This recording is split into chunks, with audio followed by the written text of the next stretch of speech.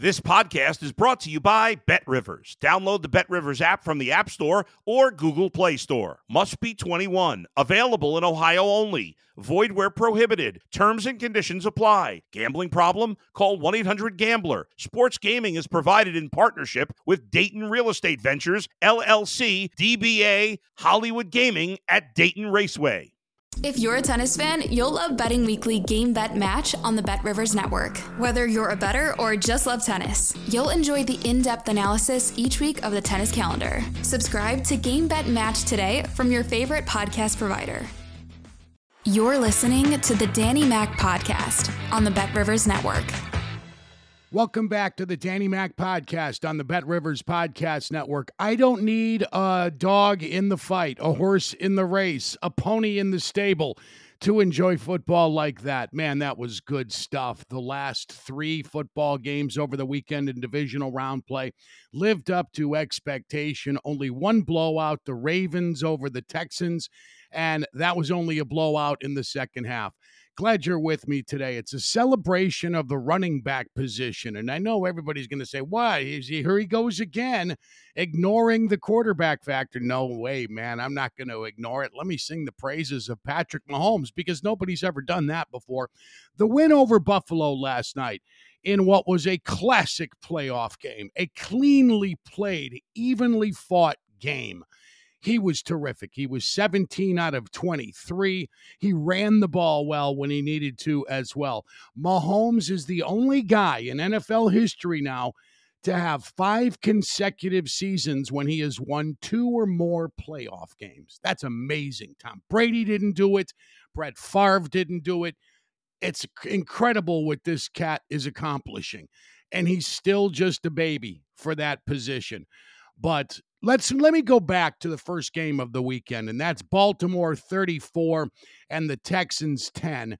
C.J. Stroud lived up to his hype.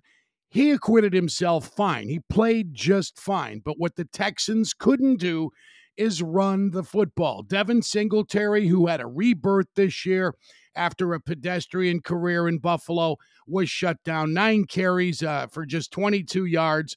The Ravens had the ball all night. What was it? 37-35 of possession time.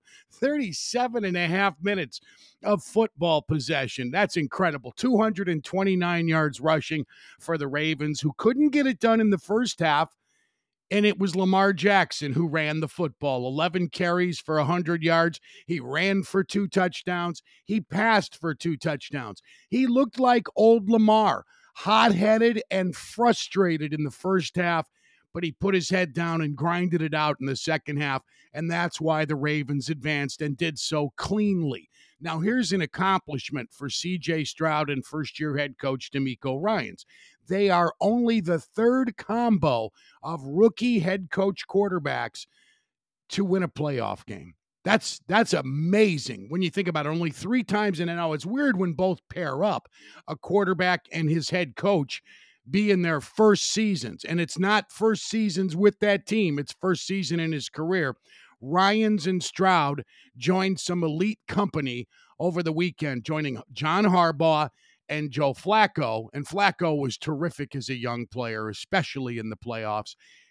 Joining Ben Roethlisberger, who did that with Bill Cowher before Mike Tomlin took the job in Pittsburgh. So it's a lousy finish for the Texans, but they are a very good young ball club, victimized by a veteran head coach and a veteran team that knows how to win in a street fight. John Harbaugh's Ravens had only 3 penalties on the day. They had a fantastic. Gus Edwards got involved. Justice Hill got involved with the running game. Running backs, you need them when you want to win a champion. You don't need them when you want to pay people. But when it comes time to win playoff games or salt away games during the regular season, they're the guys whose numbers you call.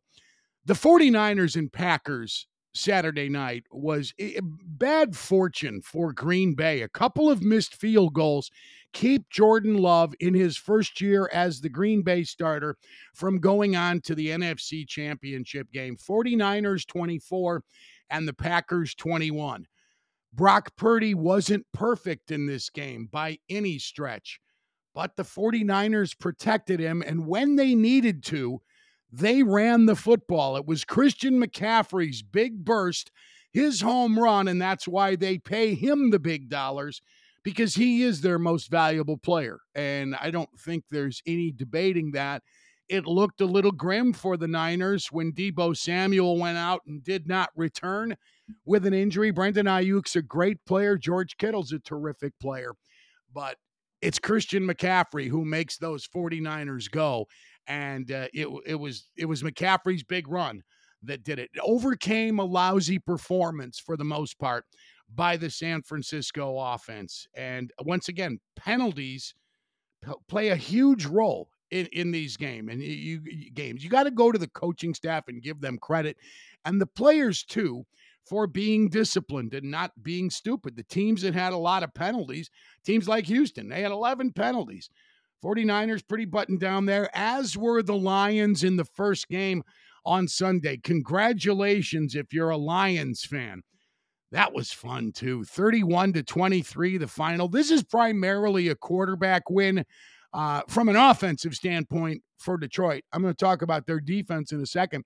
But Jared Goff was the best player on the field on Sunday in the early game. Lions 31 and the Buccaneers 23. Not a bad day for Baker Mayfield. He's going to continue in Tampa, it appears. He threw for 349 yards. They have no running game in Tampa. Maybe they should have taken that a little bit more seriously when they constructed their roster. Rashad White, I mean, you got to do better than Rashad White and Chase Edmonds if you're going to be taken seriously. The combination of former Bear David Montgomery and Jahmyr Gibbs was serviceable for the Lions. And again, it's coaching that keeps you running the football and trying to keep time of possession relatively reasonable when you're a passing team. Now, the Lions threw it way more than they ran it. Their big two, Monty and Gibbs, had 19 carries collectively. Gibbs with an 8 yards per carry average. He was, he was okay, but it was Goff who won the game for them. Defensively, Detroit was terrific. And it wasn't just Aiden Hutchinson. They got after the quarterback. They made Baker Mayfield run around all afternoon, and they came up with turnovers. That has not been a signature for Detroit.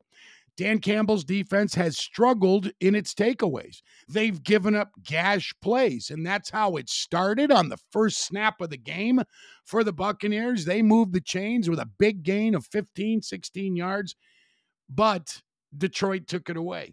And Detroit advances to the NFC title game for the first time since January of 92, when Eric Kramer and the Lions, right after their win over the Cowboys, got pasted by the Washington Redskins in the title game before Washington went on to beat Buffalo in the NFC title game in the Super Bowl that was played in the Metrodome. The Bills versus Washington. Joe Gibbs, the winner in that one. All right, last night's game between the Chiefs and the Bills was almost as good, I thought, as the Lions and Rams in Wild Card Weekend. It was going to be hard to top that one because the storyline of the Lions' all-time leading passer, Matthew Stafford, going back home, Ford Field, to take on Jared Goff, who quarterbacked the Rams to a Super Bowl a few years ago. This Chiefs-Bills matchup is becoming what Brady versus Manning was. It is every bit as compelling. You got the best quarterback in the game today, undeniably, despite not having a Mahomesian season. Mahomes is the best. You can spin it however you want. This guy or that guy, or this guy being there. You're nuts if you don't choose Patrick Mahomes without thinking about it over anybody in the league. And that's not to take anything away from Josh Allen or the up-and-comer C.J. Stroud. You're building a franchise. You still take Mahomes.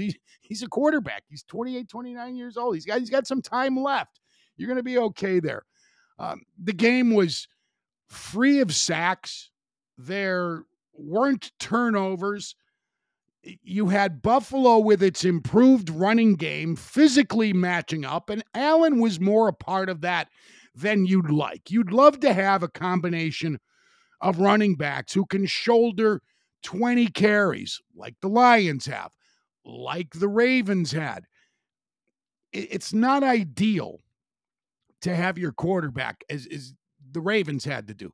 Now, they had other running backs contributing, but it was Jackson who led them in rushing yards. The combination of Cook and Allen, really good, 30 carries for 133 yards. That's what Buffalo has been missing. I've been saying that for several years. Why aren't the Bills taking some of the burden off of their quarterback? He's a big dude and he likes to run. He's good at it. But give this man some help. And they did. James Cook is here. Dalvin Cook's little brother has arrived, and he was really good. But the Bills still not enough. And who was the home run hitter late for the Chiefs? Even though they didn't cash in because of the fumble out of the end zone by Nicole Hardman, it was Mecole Hardman. Did I call him Nicole? My sweet Nicole? It was Isaiah Pacheco, the angry Pacheco, who was the workhorse. 15 carries for 97 yards and a touchdown. Andy Reid, man, it is so cool to see him go to ground Reid in the postseason. That was not something that was part of how he coached earlier in his career. You saw the Chiefs early when he arrived. You saw it in Philadelphia. Sometimes the absence of a commitment to pounding, even when it's not working, had cost him chances to win games, even in the postseason. That was applicable, but not anymore. A few years ago, the Chiefs salting away the AFC Championship game to keep the great Derrick Henry off the field for Tennessee, and they did that to the best of their ability yesterday, even though that thing was pretty much split in time of possession.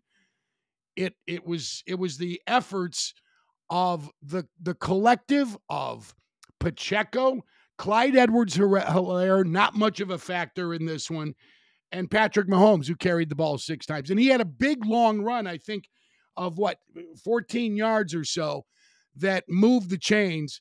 And he can do that when he needs to. And that is what makes him complete. They don't have to win because of his legs. They've had Pacheco to do that.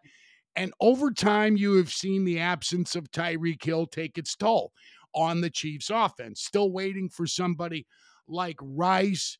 I don't think, you're going to see any more growth out of Mecole Hardman. I think his ceiling already has been achieved, but you don't have that Juju Smith-Schuster there last year.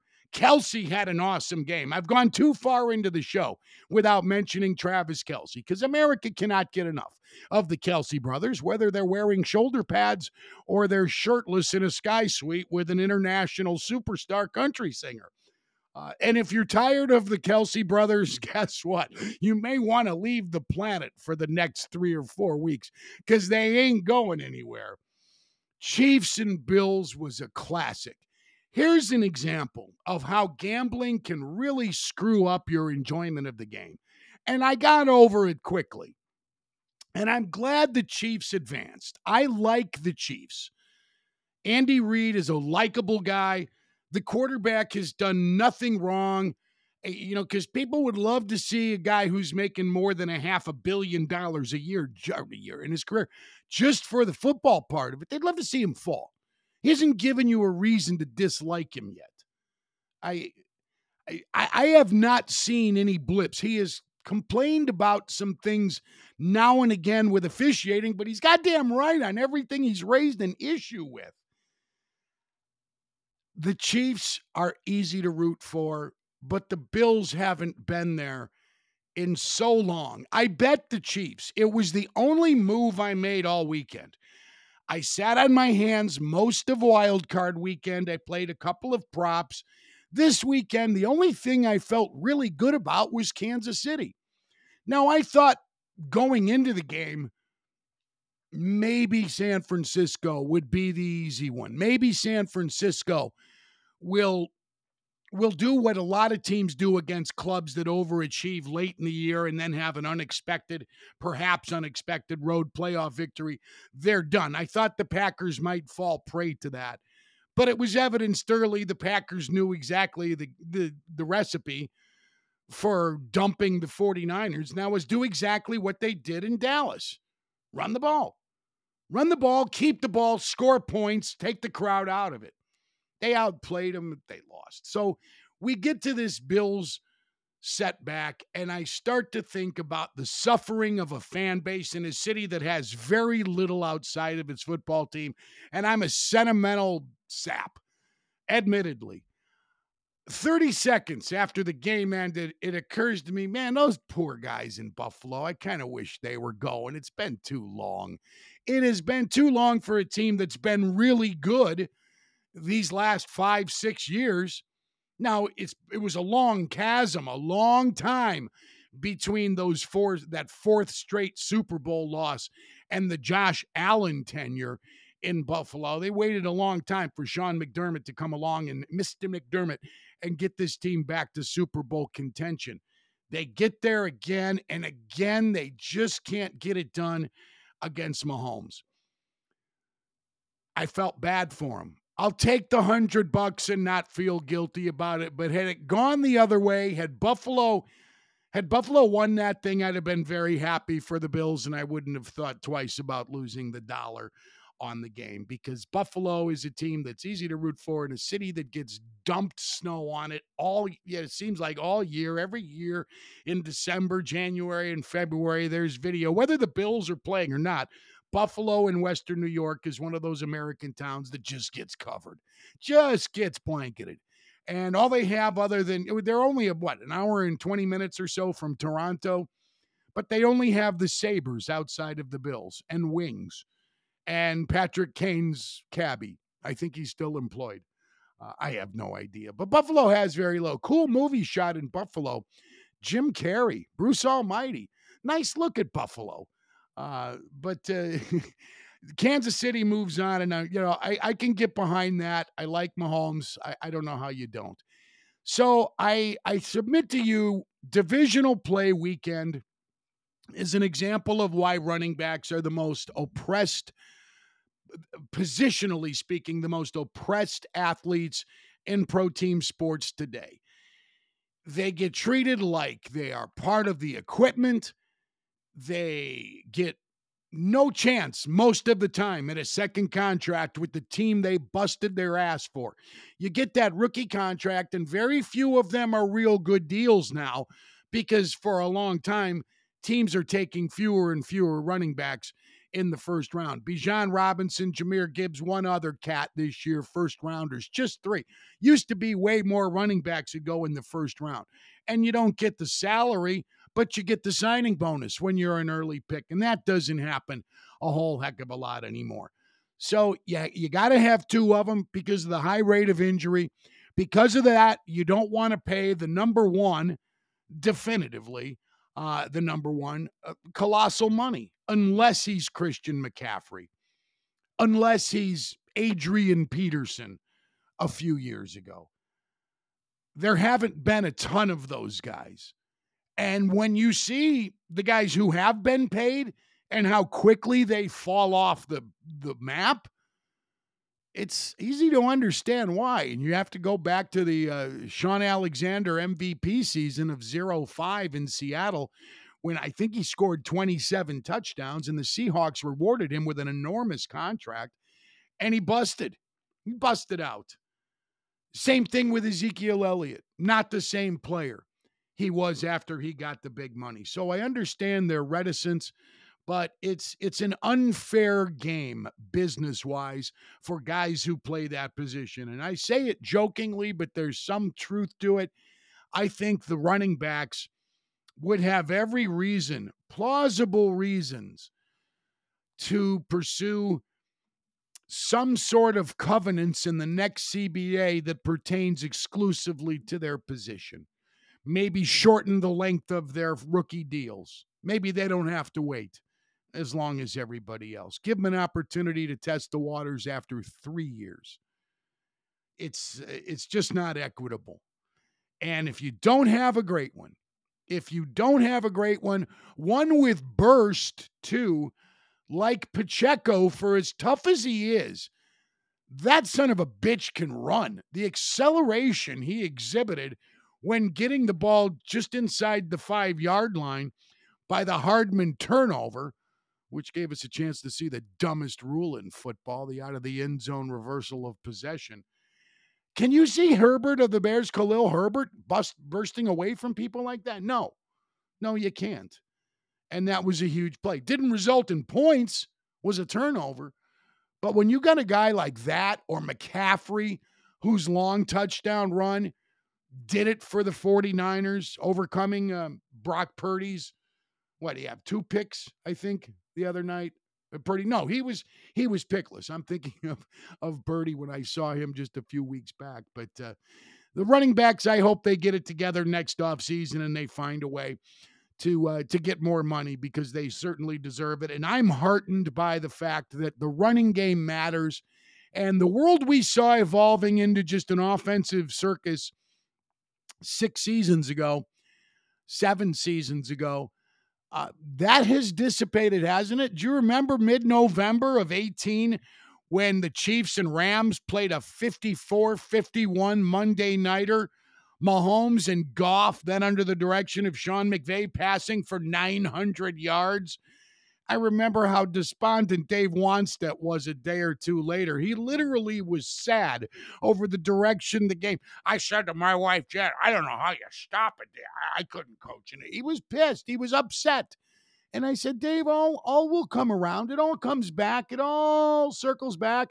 And sure enough, McVay and the Rams had no running game in that Super Bowl, and they lost to the Patriots, who played ugly because their offense wasn't clicking. Brady and the Patriots beating the LA Rams 13-3 in the lowest scoring Super Bowl ever. I'm okay with these low scoring games. 27-24 like last night is perfect, and I wouldn't even call that low scoring. 24-21, Niners over the Packers. That's enough points for me. Give me some defense. Give me few penalties.